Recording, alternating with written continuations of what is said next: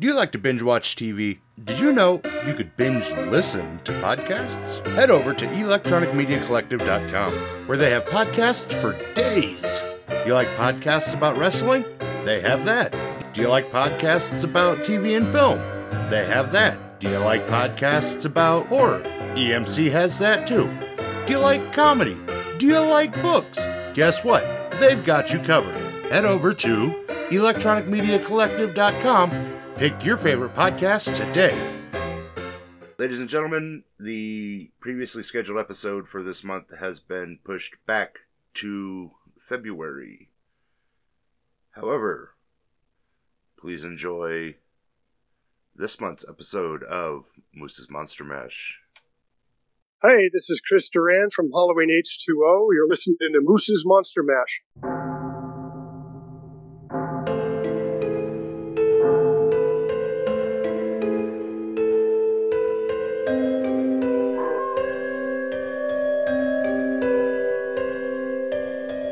You're listening to Moose's Monster Mash. Welcome, Horror Hounds, to an all-new episode of Moose's Monster Mash. And today's guest, in a world of Jason's, he decided to be a Michael Myers. From the fan film Halloween Burns, please welcome Mr. Mason Martucci. Hello. Thank you so much for having me. Oh, I'm excited we could knock this out because, and like I just said, I mean, the fan film world right now is dominated by Jason. Oh yeah, of course. So it's nice to see other franchises get the fan treatment. Yeah, exactly. And it's like, when it comes to Jason, I mean, I can understand why there's so much love in the community for making fan films. And that's mainly because there hasn't been a movie or anything within like the past decade. But I don't know. Listen, there's some recent news that's come out about Jason, so let's see what happens within the next couple of years. Maybe we'll get something soon. Yeah, I mean, it's definitely, with how everything with that lawsuit shook out. It'll be interesting to see where the franchise goes. But before we jump into Halloween Burns, why Halloween? Why that franchise specifically? There's just so much to go into when it comes to that, at least for me. Like, the first Halloween is like just something that's so simplistic. It's so simple and it's so straightforward to a point where you just have to appreciate it. And it's like Michael Myers is like, he's not that in depth. You don't really have to he's not like a super like layered villain with like a specific plan. He's just no motive, a silent killer who just happens to come back home, and it's just that's to me, that's scary. That's like really scary. Just to think of like someone who has no motive, has no reason for what he does, but he just does it to do it. Is just that's scary to me. So he's just the kill whatever gets in his way kind of guy. Exactly. He will never let anything get in his way, and if anything does, he kills. No, you're right, and it always has been interesting, and to keep with the comparisons that I've laid out essentially, between him and Jason. Jason, I mean, they're both very similar in the fact that they both just want to go home. They both want to just protect their home. But I think in Michael's case, he's a little less sadistic. He'll just kill you and be done with it. Whereas, like, Jason, I think, thrives on the torture, not necessarily the torture, but like thrives on the kill and the violence. That's fair. Yeah, because even in in pretty much all the movies, Michael will just kill and then move on. Like he won't give it a second thought. He'll just go on with his night. In a way, it's like sort of comical because he'll just drop someone dead and then just leave. It's like I know that's kind of dark to and like a little messed up to laugh at, but it's just like it's just funny to think about. Yeah, but I mean, you're right. That's what, like, and it's yeah, and again, like you said, it sounds kind of messed up, but like a simple throat slash, cut their throat, he drops them, and he just walks away. He doesn't stare at them. He doesn't like savor the moment. He just walks away. Oh, it's Just creepy. like cold and calculated.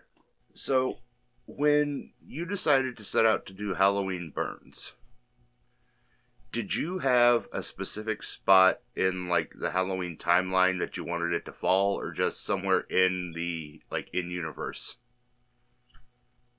I would say more along the lines of being just in universe because this doesn't necessarily like pick up or follow along with any of the previous movies. It's kind of its own story. And I didn't want to like go like too into it.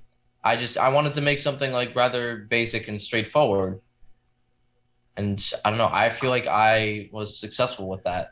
I mean, yes, the characters might have the same names as everybody else in the previous movies, but this is a completely different story. Well, and this is going to be another one of those weird sounding sentences, but you created a fun little murder movie. You know, Yes, and it was very it was very very fun to shoot as well. Everybody it was it was just a really good time. Everybody was very happy and very proud with all the work and efforts that they put into it. And don't get me wrong, it wasn't all like it wasn't perfect. It wasn't a perfect shoot. We did have a couple hiccups here and there, but that happens. And once you get past those points and the movie's done and it's out and people receive it very well, it's all worth it. It's all worth it. Like all that efforts. We've had a couple of long nights, couple of almost up till 4 in the morning type of nights, but it was worth it in the end. It was so worth it in the end. well, that goes into my next question, is because like it seemed like everything was a night shoot. So what how difficult was that? It I can't say it was difficult necessarily. Like, don't get me wrong, there definitely was scheduling conflicts, but like most of the time they ended up working out. Like, let's say I specifically structured the shooting schedule in a way to where it can be easily adjusted. So let's say we were going to shoot one of the death scenes tonight with one of the leads and someone can't end up showing up, specifically like I don't know, like my camera operator or my boom mic operator. If I can't necessarily get the shots of me in the suit, what I can do is I can just shoot their shots, or we could do part of another scene that we didn't finish with them. And I wanted to like really focus on constructing something that could be super adjustable. So let's like I said, if we needed to kind of swap scenes around depending on like what we shoot, it would work out in the end. And we got everything done like in time. So it was perfect. What was your projected shooting schedule and budget for this film? Usually it was at least, I want to say, 4 to 5 days out of the week. And earliest we would probably be able to do is like 8:30 p.m. till like I said, like almost 2 to 3. And we would just constantly shoot. And it like I said earlier, it got difficult sometimes. Like I'm not gonna lie, shooting this in the summer in a full jumpsuit with a mask on was that was something. A little warm. Especially like yeah, definitely. But like I said, I'm glad that my efforts paid off. I'm very proud of what I put out. I'm very happy that my cast and crew were very happy with what they've done. And I just again, it was everything about it was just phenomenal. Was your Haddonfield house, was that out in the middle of nowhere? Nowhere, I apologize. Or was that like a neighborhood house somewhere? So that's interesting that you asked that because it's sort of like a neighborhood house, but it was actually my grandparents' old house. And my aunt was the one who was living there, and she was on, how do I say this? She was in the process of moving out of that house. She has an apartment like nearby here. And so as she was moving out, it was like kind of perfect timing because like you obviously they had like a bunch of old picture frames, they had a bunch of furniture and all that. So as she was moving out, I figured, okay, how about we shoot all this stuff while the house is continuously getting empty. And whenever one part of the house was more empty than the other, we would focus on shooting a scene around that part of the house. I'll use the living room, for example. There were a couple of shots, there are actually every single shot with any of my actors or actresses in it. The furniture and everything in that room is still there. What I did was I just waited until everything was out, and then I went back and shot all the shots of the empty space with nothing in the room. Huh. And clearly it works. You know, I feel like it was pretty seamless. Did you always have it planned for a short, or were you, when you originally set out to do this, were you looking at like a longer film and just ended up with a short, or what was your like long term goal with this? So yes, I was originally planning on making this close to feature length, but it kind of just got to a point where I didn't think I would be able to achieve everything that I had in that original script. Essentially, everything that you saw in like the film that's currently out was just the third act. Just kind of like it was just kind of tweaked to it was just kind of tweaked around to kind of take place in one location. That makes sense. The only thing that I can say I was like kind of worried about is like if it would feel like a coherent story from beginning to end. And once, like I said, once everything was put together, I was very surprised with how everything turned out. And say it felt coherent. The one criticism I would give is it felt rushed. But knowing now that it was like the third act of a feature length, that tracks Yeah, because that'd be the final arc of the story, exactly. start to finish. It, like I said, it is a fun murder movie. Yes, that's definitely what I tried to go for. Another thing about that actually is I know like I definitely could have done more with some of the kills, but at the same time, you have to remember that Michael Myers, like you said earlier, he's not a complicated killer. He'll just kill and move on. That's it. So it's like I didn't really need to like make things like too complicated. I just felt like that if I like really focused on the story and focused on the atmosphere around like the characters in the house along with Michael Myers, I felt like that it would have made up for the lack of kills. But like even then, I felt like I did a pretty decent job when it came to two out of three of them.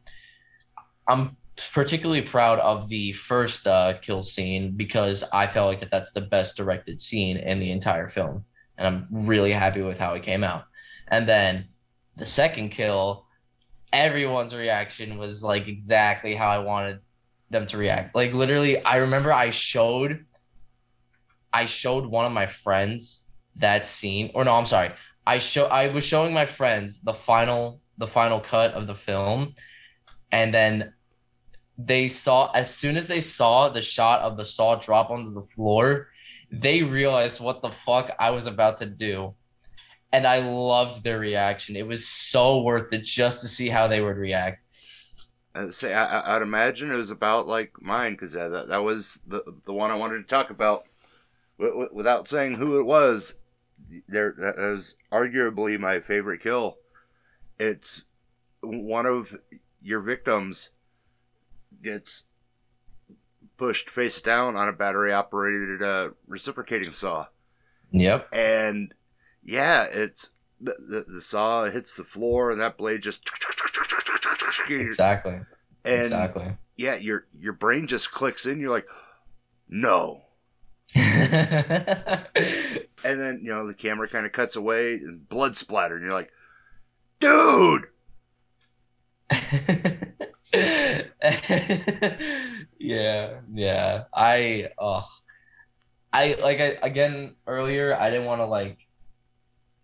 to put like all my efforts towards the kills, but I wanted a little bit of blood. Yeah. I wanted a little bit, you know.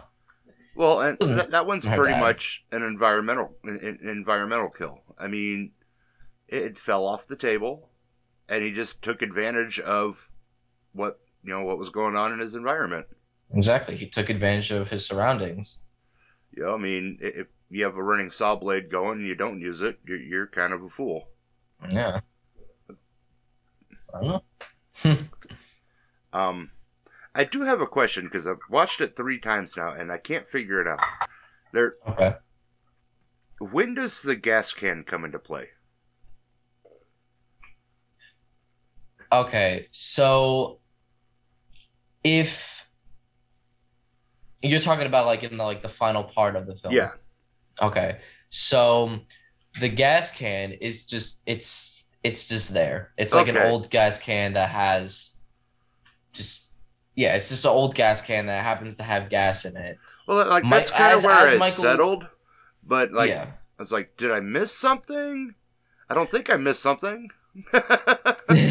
No, yeah. What do you call it? I literally just I had it to where like if you go back and listen to the like final one of the shots of Michael falling down, you can hear him like kind of like bump into something. That's the gas can falling down Mm, and then okay. spilling.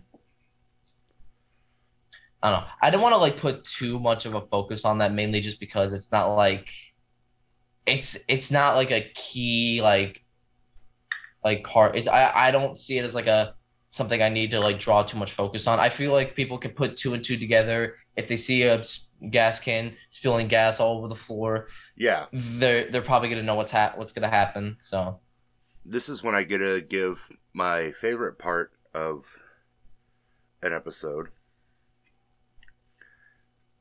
This is the spoiler warning. If you don't want to know what comes next, turn this off, go watch the movie, and come back. Let's talk about the end. okay. Because to talk about ask my next question, we have to talk about the ending. What comes next for your Michael Myers? Because no body, no death. Well, yeah, yeah.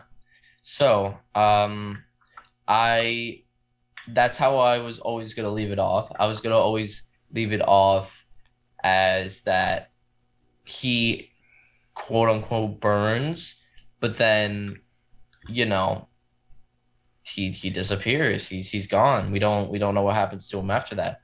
And I'm not saying there is going to be a sequel, but I'm also saying there's not going to be.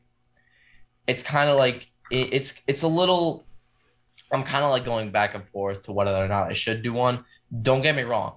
I've been tossing some ideas around in my head for a while now, and I have a pretty good feeling that this could like come to fruition and this could get greenlit. And let's just say this would be something that won't come out for a little while. And I'm confident in that mainly just because of the ideas that I have. But I think like once and if people see it, it would be worth it. Nice. But yeah, like watching it, you see how it all ends, and then yeah, his body's just gone. It's like, oh, okay, that's a nice leave it open to future installments. Of course. And it's like, okay, where would he go from here?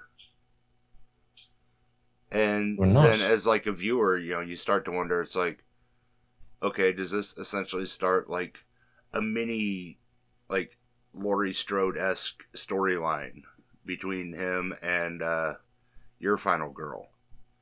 Now does he have like this other um, counterpart to go after? This other one that got away. So I think the way it ended was really smart because it lets us the viewer start to ponder and just kind of you know come up with our own ending as it were. Exactly. It gives a reason for people to think and sit down. Huh? What happened to him? And that's what I wanted to do. And what happened to him and how did he get out? Exactly. Because that was like when the when Laurie burnt the house in the 2018 Halloween. Hmm. The big thing was like, okay, how's he going to get out of the burning basement? Yeah. All the way up until Halloween Kills comes out. Yes. It was, how's he getting out? So everyone's coming up with their own theories. Not once was it going to be, the firemen are going to let him out. No, yeah. And I wouldn't even say that like they necessarily let him out. He was aware of his surroundings. He He took hid in her advantage of his environment. Yeah. Exactly. Yeah. He hid in Laurie's gun locker and just, waited to see if you know, fire officials would come to the house, and let alone that's exactly what happened. So yeah, it's human nature to now sit and wonder. It's like, okay, how's this going to play out? And it's interesting to watch because like you've gotten great reviews on the internet for this movie, so congratulations on that end. Thank you. Thank you. I'm very glad that everybody seems to enjoy it. So like I'm going to be interested to keep following this and see where the not quite conspiracy theories, but like the theories take the ending of this film. Because I think it'll be an interesting path to follow. No, of course. I totally understand. Because I think you'll put 5 people in a room and you'll have 5 different outcomes as to what happens to Michael. So I think you might have just opened up a very interesting topic of conversation. So Yeah. it'll be fun like to follow. No, yeah. I mean, like I said, we don't know. We'll see what the future has for him. So where did you find your cast at?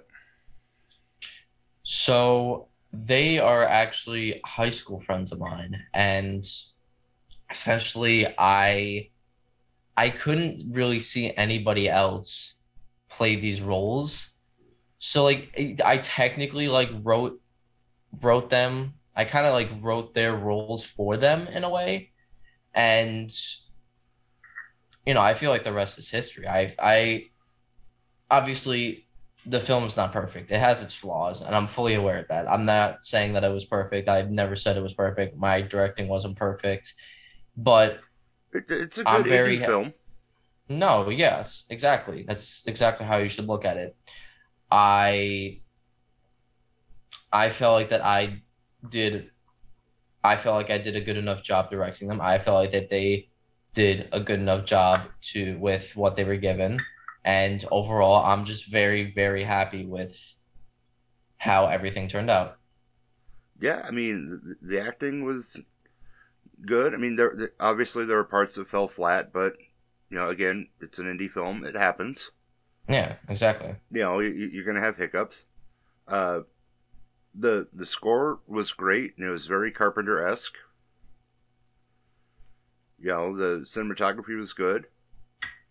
I mean, just all around, it was a good project. And what I really find interesting is you ended up with like the perfect hype man for this movie, and it's a woman. Yeah. No, Like yeah. you got the mother of all evil, uh, Freddy Krueger's mom. Freddy Freddy Krueger's Krueger's mom. mom, Yep. Yep. the lovely Beatrice Bepley, to promote this movie. Like, Oh and yeah. she promotes the hell out of this movie. Oh, I So, know. It was great. She's literally amazing. That's really funny because um the guy who plays Paul in the film, that's her son. well, I mean, keep it in the family. Exactly. And his older brother was the one who did the music. Hell yeah.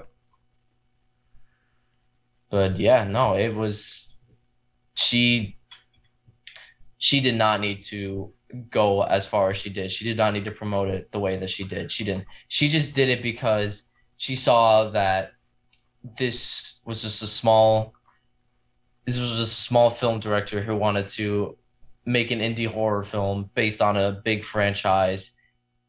And she gave it so much love and support, and I seriously, seriously appreciate that. Yeah, I mean, she was the point of contact to hook us up. Oh yeah, of course. As soon as she told me that you wanted to interview me, I got so excited because this like felt unreal. Because like I've never been interviewed for something like that I've worked on before. So it just like it like felt weird at first, but at the same time I was very excited. Well, that's good. I mean, it means what you created is getting out there, and it's getting eyes, and it's getting, it's getting noticed, Exactly. which means you did your job. And Yeah. hopefully, as it gets noticed more, and you continue down this track, you have pleasant experiences with your interviews, and you keep building and growing, and it's all part of the game. Exactly. Exactly. It's exactly how it is. That's how the horror genre works. Literally one of the best communities to be in. Mm-hmm. So you can either be really supportive or turn on you in a dime. Exactly. Before we wrap up, what you have any projects coming out anytime soon that you want to tell people about? As of right now, no, I don't. I do plan to put out a couple more personal projects, like more original stuff, not like based off of like IPs or anything. Um, but I will constantly and continue to post updates on any and all my social medias along with my YouTube. Like hell, I'm gonna probably make like my own little short like behind the scenes video that has like intercuts with this interview. That's why I also wanted to record it. Nice. And But oh, go ahead. Sorry. no, you can go. I was just gonna ask where your where listeners could follow you on social media. So I mainly use Instagram to promote my stuff, as that's how I've also gotten in contact with you. You, anyone who is currently listening can go follow my main YouTube page at an eye for film, all lowercase underscore wherever you would put a space. You should be able to find it. It's nothing. I believe it's the only one that would come up. Yes. So yes, it'll be easy to find. Fantastic. And listeners, like always, put the links in the episode descriptions, and you can find me and other great podcasters over at electronicmediacollective.com or on Facebook and Twitter at Moose Media Inc. Mason, this has been long overdue, but it has been amazing. Oh, of course. Everything Thank you. happens for a reason, right? Yes, exactly. Again, I seriously appreciate this interview. I didn't even think I was even going to get an opportunity like this, and I really, really appreciate it. I can't wait to see when the episode comes out. I'm very excited to listen. Oh, that means a lot. And listeners, if you haven't watched it yet, why are you still listening? But if you haven't, go check out Halloween Burns on YouTube. It's a good, quick, happy, fun murder movie. Yes. You sat through this? Yes, it is. You got time to watch Michael kill people. Tune in a couple weeks for the first annual Moose's St. Valentine's Day Movie Massacre, where we dive into Valentine's-related horror movies. Mason, I'd love to have you on again sometime. I look forward to seeing where your career takes you. Thank you. Thank you. And I'm looking forward to see where your career heads with podcasting too. Thank you. And listeners, until next time, mash on.